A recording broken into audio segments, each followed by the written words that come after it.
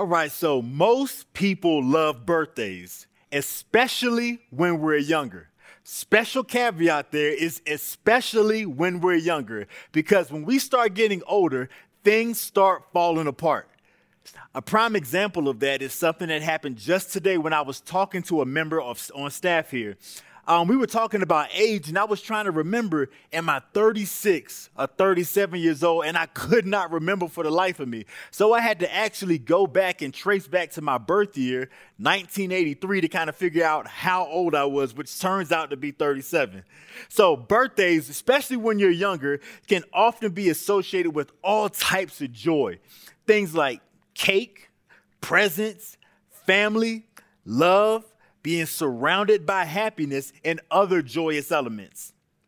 The interesting thing about a birthday that I find to be quite comical is that the celebration is literally celebrating you for merely existing. That's it. We haven't done anything special to earn a birthday. We were simply born as a result of somebody else's hard work and pain. In the celebration of a birthday, we're literally celebrating someone else's work, yet we get all the credit for this. People spend money on you, even though they dealt with your horrible mood swings, even though they wiped you, they carried you, they burped you, and all sorts of things simply because they love you. However, this is your special day because you earned it, right? As a matter of fact, let me show you what happens when someone tries to steal your shine on your birthday.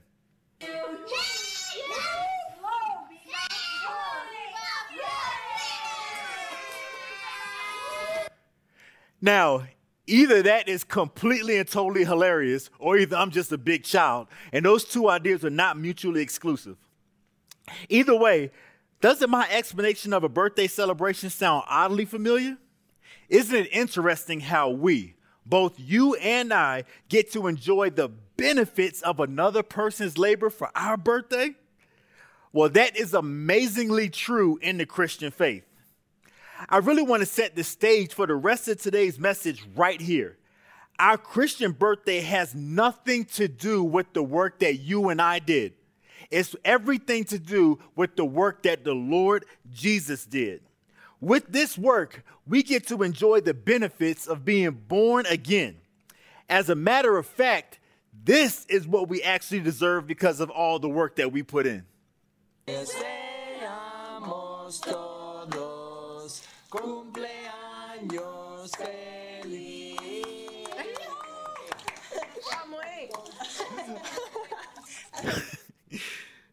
Now, for all those who don't know me, I am Fred Gallup. I'm a pastoral resident here, a.k.a. the President here at Element, and I am delighted and consider it an honor to spend Sundays celebrating the Lord with you. We want to send a special shout out to you if this is your first time joining us, especially if you don't believe the same things that we do. While you don't believe the same things we do, we're just so honored that you would take this time and spend with us, and hopefully the Lord will win you over through the presentation of the gospel message today. So, our lead pastor, Jeff, he has graciously allowed me to preach a two-part message. So I'm sorry that y'all have to not only deal with me this Sunday, but also next Sunday as well. But if you can't tell by now, the theme of this two-part message is going to be that of a birthday celebration, with next week being considered what's considered to be one of the Jewish festivals, the festival of Pentecost, or Shavuot in Hebrew. This celebration of Pentecost is literally the birth of the people of God, a nation and a church. So church, happy early birthday, and it's time to celebrate. So throughout today's message, we're going to be using the New Living Translation of the Bible. So either fire up that Bible app or grab your hard copy Bible. Let's prepare to dig into the Word of God. So our main scripture we're going to be looking at is going to be Acts, the second chapter. So Acts chapter 2, verses 1 through 4. So Acts chapter 2, verse 1 through 4, it states, on the day of Pentecost, all the believers were meeting together in one place. That's important. Suddenly, there was a sound from heaven like the roaring of a mighty windstorm, and it filled the house where they were sitting. Then what looked like flames or tongues of fire appeared and settled on each one of them. And everyone present was filled with the Holy Spirit and began speaking in other tongues or other languages as the Holy Spirit gave them this ability. So now, one of the things that we have to really understand here is that context determines meaning. Y'all going to hear me say that a whole lot every time I preach. So this miraculous Pentecost account is amongst the most well-known events to happen in the New Testament. Ladies and gentlemen, this is when the church became a thing. The church, the Greek word for that is ekklesia, which means those called out. And in this case, we are those who have been called out of the world and we were brought to God. This is when the church was born. So it was at this moment that we became a thing, the people that God has chosen to show the glory of the Lord Jesus Christ through, the people who have been purchased by the precious blood of the Lamb, the global people who would go out and win souls and represent the Lord Jesus Christ. Again, happy early birthday to you, church. But I know I threw out some terms there that we may not be very familiar with. So what I want to do is for us to have a more robust understanding of what happened during this miraculous event. In order to do so, we have to take a trip back into the books of the Old Testament of the Bible to see what Pentecost or Shavuot really is. So with that being said, let's go and take a journey into the Torah to discover Pentecost origins and why this is such a big deal. So now, let's look at Luke chapter 23, verses 15 through 16. So just a quick explanation. So Luke 23 houses what's called the festivals of the Lord. We're going to talk about that here in just a moment. So verses 15 through 16, it states, from the day after the Sabbath, the day that you bring the bundle of grain to be lifted up as a special offering, count off 7 full weeks. Keep counting until the day after the seventh Sabbath, 50 days later. That's important. That 50 days later is important. Then present a grain offering, an offering of new grain to Yahweh or to the Lord. So now, it's kind of quick explanation. So Leviticus chapter 23, as I alluded to, it houses what we as Christians or we as people typically call the Jewish festivals. But if you look at Leviticus chapter 23 and 2 on your own time, you'll see that those aren't the Jewish festivals. They are the festivals of the Lord. They are the festivals of Yahweh. So then now, in this case, you have what's called the spring, and then you have the fall festivals. So now the spring festivals, I really want y'all to get an understanding of this. So the spring festivals, the very first one that we see, it actually happens outside. It's a weekly thing. It's called the Sabbath, and that happens from Friday, our Friday at sundown, to Saturday at sundown. It's a very special day of the week, every single week for Jewish believers. But in the springtime, you have what's called Passover. So that was the first thing, and then as it pertains to us, we have to understand that this is the death of the Lamb who died for our sake to deliver us from evil. Then directly after that, you have what's called the Festival of Unleavened Bread. Then right after that, in this whole week-long process, you have what's called the Festival of First Fruits. And then you count 50 days later, and then you have the festival of Pentecost, where we are now. So with these spring festivals, Jesus said in Luke chapter 24, verses 44 through 47, that everything that was written in the law and in the prophets pertained directly to him. So what we learn is that these festivals have a direct pointing to who the Lord Jesus Christ is. So the spring festivals can be known as what he did in his first coming. So Passover is when the Lord Jesus died. Then you have Festival of Unleavened Bread. That was his burial, which was our deliverance from sin. And then you have the Festival of First Fruits is when he was raised up to God in his resurrection. And then you count 50 days, and then you have the Festival of Pentecost. Then you skip the summer, and then that's what moves us directly into the fall festivals. So the fall festivals are what the Lord Jesus is going to do upon his return when he comes to collect the church. So the first one is the Festival of Trumpets, when he descends from heavens with a shout. Then next you have the Day of Atonement when he finally chases the goat, aka Satan, out into the wilderness and puts him in hell forever.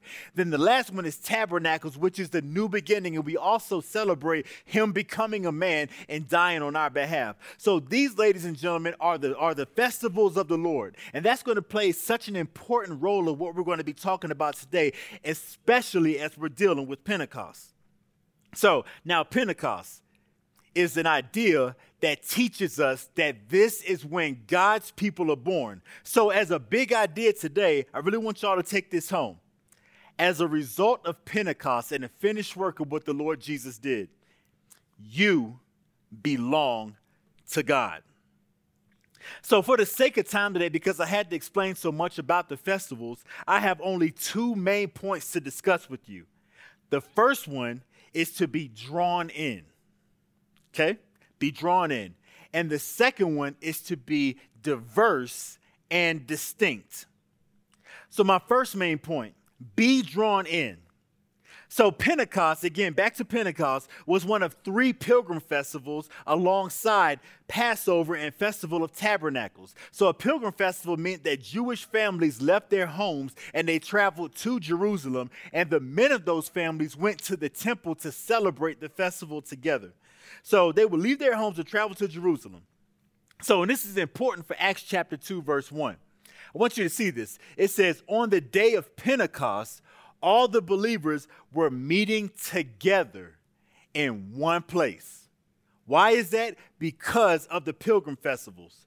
So the beautiful thing about this is that God intended for this to happen all along. And why did he do that? Because in his infinite wisdom, he intended for his people to be together, to have a shared experience, to have a collective ideal, morality, and lifestyle.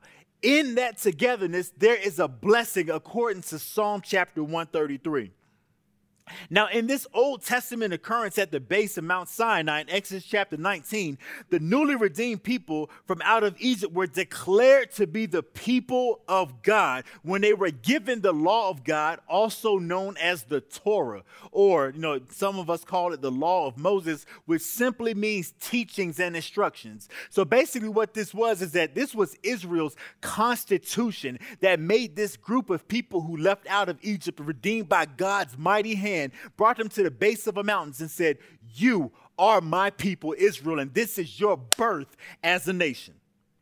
So it is true. God took his people, Abraham's physical offspring, and those who joined hand with those Hebrew people and delivered them from the bondage of Egypt. He protected them in the wilderness with miraculous wonders and drew them to himself. That's the important thing. We didn't go seeking God. God drew us to himself. Also that he could be glorified with the group of people that he calls his own. So oftentimes, I know some people are going to get mad at me when I say this, but oftentimes we reduce Jesus. I mean, if I could just be completely transparent, we reduce Jesus. And how do we do so? We reduce him to being merely our own personal Lord and Savior. Now, I'm not saying that he's not, but what I am saying is that the Lord Jesus is bigger than you and I. He's bigger than our personal relationship with the Lord Jesus. So he is the God who looks to redeem all people through the Messiah, all people into what's called corporate salvation. God is not only focused on you. He is not only focused on me, but we are part of a bigger group of people called the church, and he seeks to deliver all from their sins. Notice it wasn't just Moses and Aaron that was his. It was all of Israel that belongs to him. And he wanted for them to be distinct amongst all people. So this Old Testament Pentecost, this was the birthday for the nation of Israel, much like it is the birthday for the New Testament church. Again, Pentecost in the Old Testament, the birthday of the nation of Israel. Pentecost in the New Testament, birthday for the church. Another thing that's so beautiful is that God loves to make dramatic entrances. So look at Exodus chapter 19, verse 16 through 18. Let's look at this real quick. So now, Exodus chapter 19, verse 16 through 18, it says, on the morning of the third day, thunder roared and lightning flashed, and a dense cloud came down from the mountain. there was a long, loud blast from a ram's horn, and all the people trembled. Moses led them out at the camp. Moses led them out from the camp to meet with God, and they stood at the foot of the mountain. All of Mount Sinai was covered with smoke because Yahweh, the Lord, had descended on it in the form of fire. The smoke billowed into the sky like smoke from a brick kiln, and the whole mountain shook violently. So one thing that we see about God between these two different accounts, Exodus chapter 19 and Acts chapter 2, is that the Lord loves to impress. As a matter of fact, he's glorified in all things that he's done, but he's especially glorified when we stand in awe of him. Now, notice it was here when they were gathered in obedience that the people collectively experienced God. That's an important thing. They were gathered together in obedience where they experienced God. So that's why it's hard. That's why it's so important for believers to be collectively gathered and to worship the Lord as he inhabits the praises of his people. As a matter of fact, Psalm chapter 22, verse 3, it states that. It says the Lord inhabits the praises of Israel. And of course, we being alongside Israel, he inhabits your praise. When you praise God, when you worship God, and you tell him how great he is and how thankful you are for the things that he did for you, God is there and he is with you. The Lord will show up in a mighty way in our situations if we are simply obedient. I really need y'all to understand this, is that no matter what you are going through, if you simply obey God, have faith and stand in what he told you to stand in, then God will show up in your situation. Despite how it looks at that point in time, God loves you, he cares for you, and he will be there with you. He will show up and he will show out and he will blow your mind in ways that you can't even possibly comprehend. Again, God specializes in blessing people, especially when we are together and glorifying him. So, transition to my next main point, which is to be diverse and be distinct. Because we are all born of God, having been filled with the Spirit after the Lord Jesus laid down his own life, our lives are supposed to reflect this reality. Family, we are the church. Again, looking back into the Old Testament for our foundation, this reality is the first Pentecost, as the Lord says in Exodus chapter 19, looking at verses 3 through 6. It says, "Then Moses climbed the mountain to appear before God. Then Yahweh, the Lord, called to him from the mountain and said, 'Give these instructions or this law or these teachings to the family of Jacob. Announce it to the descendants of Israel. You have seen what I did to the Egyptians, your enemies, the one that had you in bondage. You know that how I carried you on eagle's wings and I brought you to myself. Now, if,'" one of the biggest words in the Bible is if. "Now, if you will obey me and keep my covenant, you will be my own special treasure from among all the peoples on the earth. For all of the earth belongs to me, and you will be a kingdom of priests, my holy nation. This is the message you must give to the people of Israel." So one thing I found so beautiful about this is that the Lord calls his people a special treasure. In other translations, he calls them a peculiar people, which means that we're a little bit odd because we stand out from the rest because our lives are different. Now, I want you to think about, let's do a little thought experiment. So think about the love of a parent towards their newborn child. Think about how after carrying them for 9 months, the heartburn, dealing with swollen feet, feeling heavy, difficulty moving around, having to do at minimum 3-point turns just to shift in the bed, being afraid to sneeze for the fear of what's called incontinence. I want you to Google that if you don't know what it is. And just think back. Think about all that travail and think about all the pain that you went through. And that's just the dad. I'm kidding. Don't get on me too bad, ladies. So think back to the moment where you held your little one for the first time. After everything that you had gone through to bring this 6 to 9 pound person to bring them into fruition. Think about the smile that you had. Think about the joy that you experienced. This right here is the feeling that the Lord had, but much more when he looked upon his people, his own prized possession. Something else that's beautiful is that in Zephaniah chapter 3, verse 17, it teaches us that the Lord rejoices over us in singing. God is proud to be our dad. The funny thing about this, we talk about rejoicing over the singing, is that the God, I just see him in heaven singing as he just looks over his church. You know, as I do that as a dad, my kids just got mad.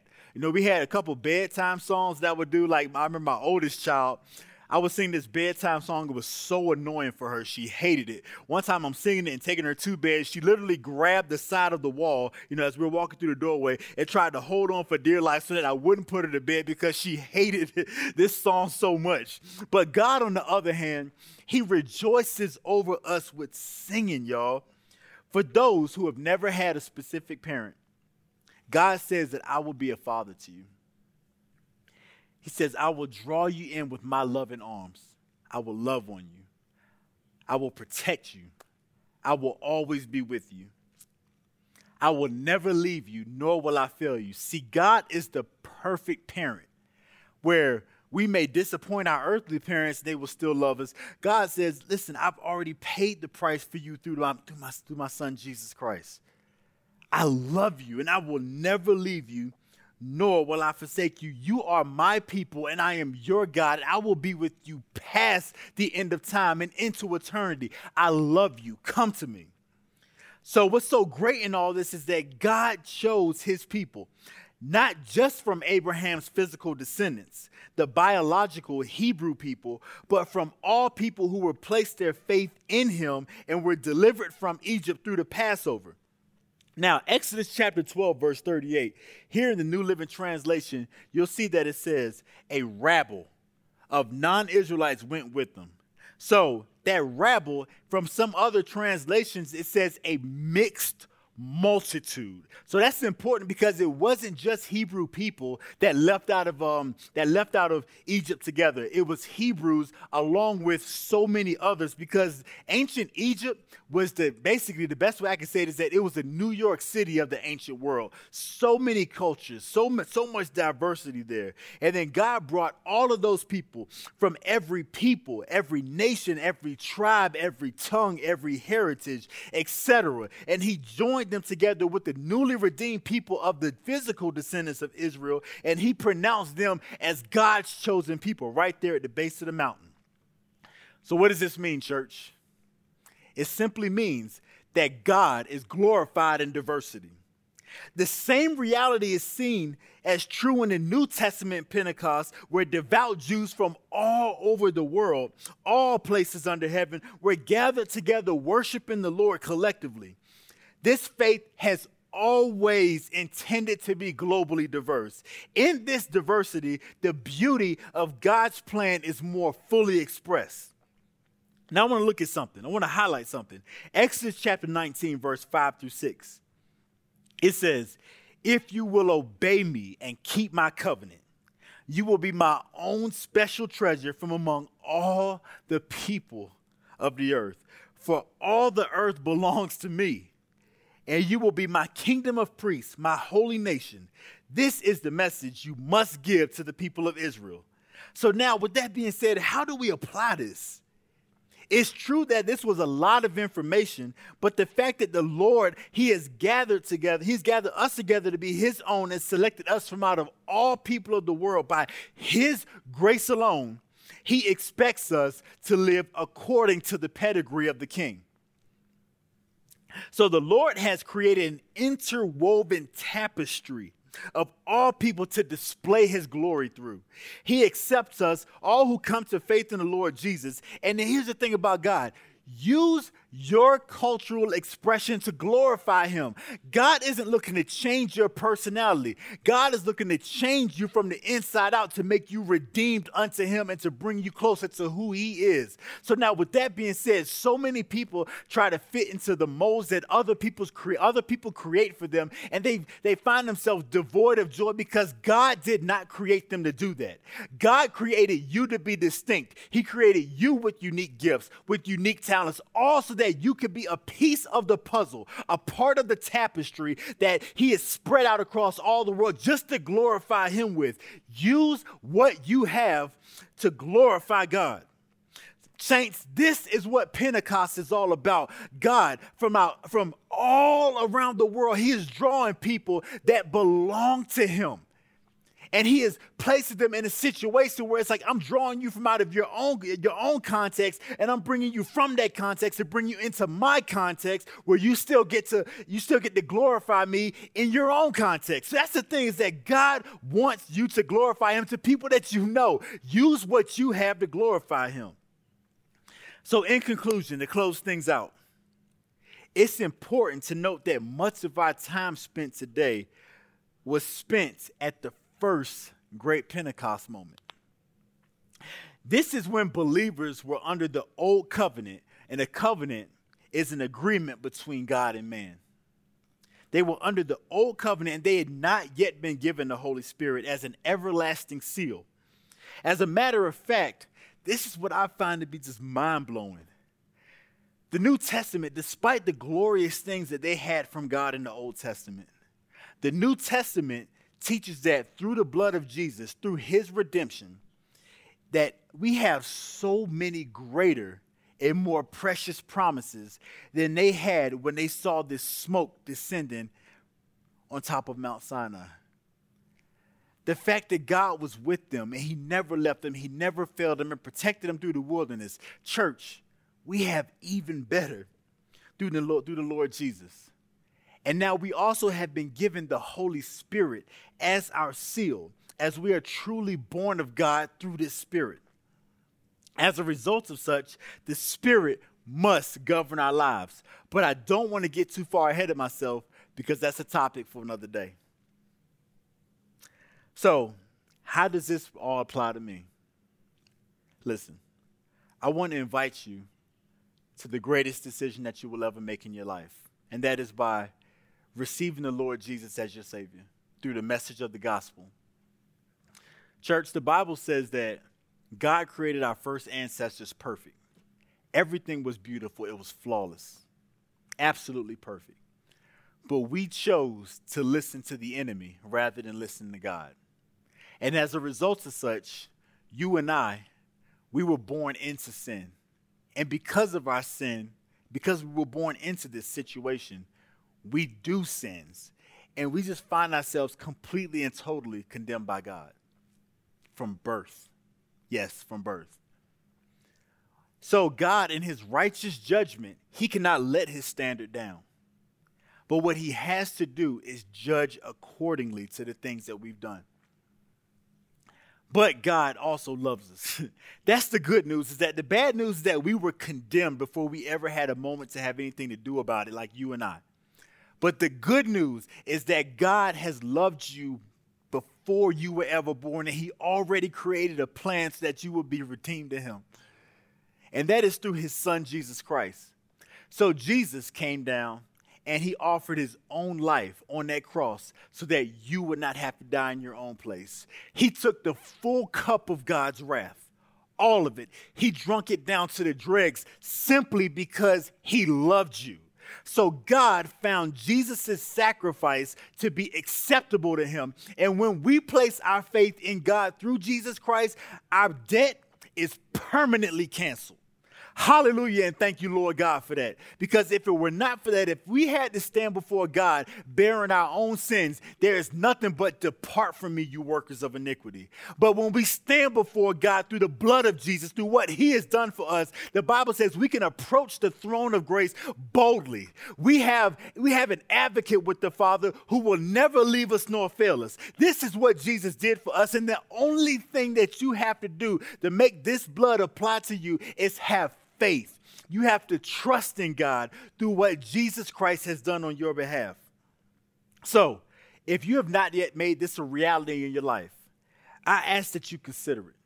Again, this is the biggest decision that you will ever make. You have nothing to lose in this faith. As a matter of fact, the Bible teaches us that whoever calls on the name of the Lord shall be saved, and we will never be put to shame. God loves you beyond your comprehension. And then all he wants in your case right now, if you've not yet accepted him, he wants you to come in so that you can be born again, which means to be born into this church and given a spiritual nature. Now, you, instead of being directed by human laws and other things of those nature, you are now governed by the Spirit of God that enables you to live a holy lifestyle. Again, all he requires for you is faith in this instance. And then, church, by receiving him, this is now your birthday. Let us pray. Heavenly Father, God, we thank you for the things that we've seen and heard today. Lord, we thank you for your Pentecost moment because the Bible teaches us that this is yours. This day, it belongs to you, and we want to glorify you through this day. God, we thank you for the Holy Spirit that you have given us, and we pray that you help us to live lives that will glorify you. So as we pray the Aaronic benediction, Lord, we just say, may the Lord bless you and keep you. May the Lord cause his face to shine upon you and be gracious to you. May the Lord lift up his countenance upon you, and may he give you his everlasting peace and prosperity. It's in the name of Jesus we pray these things. Amen.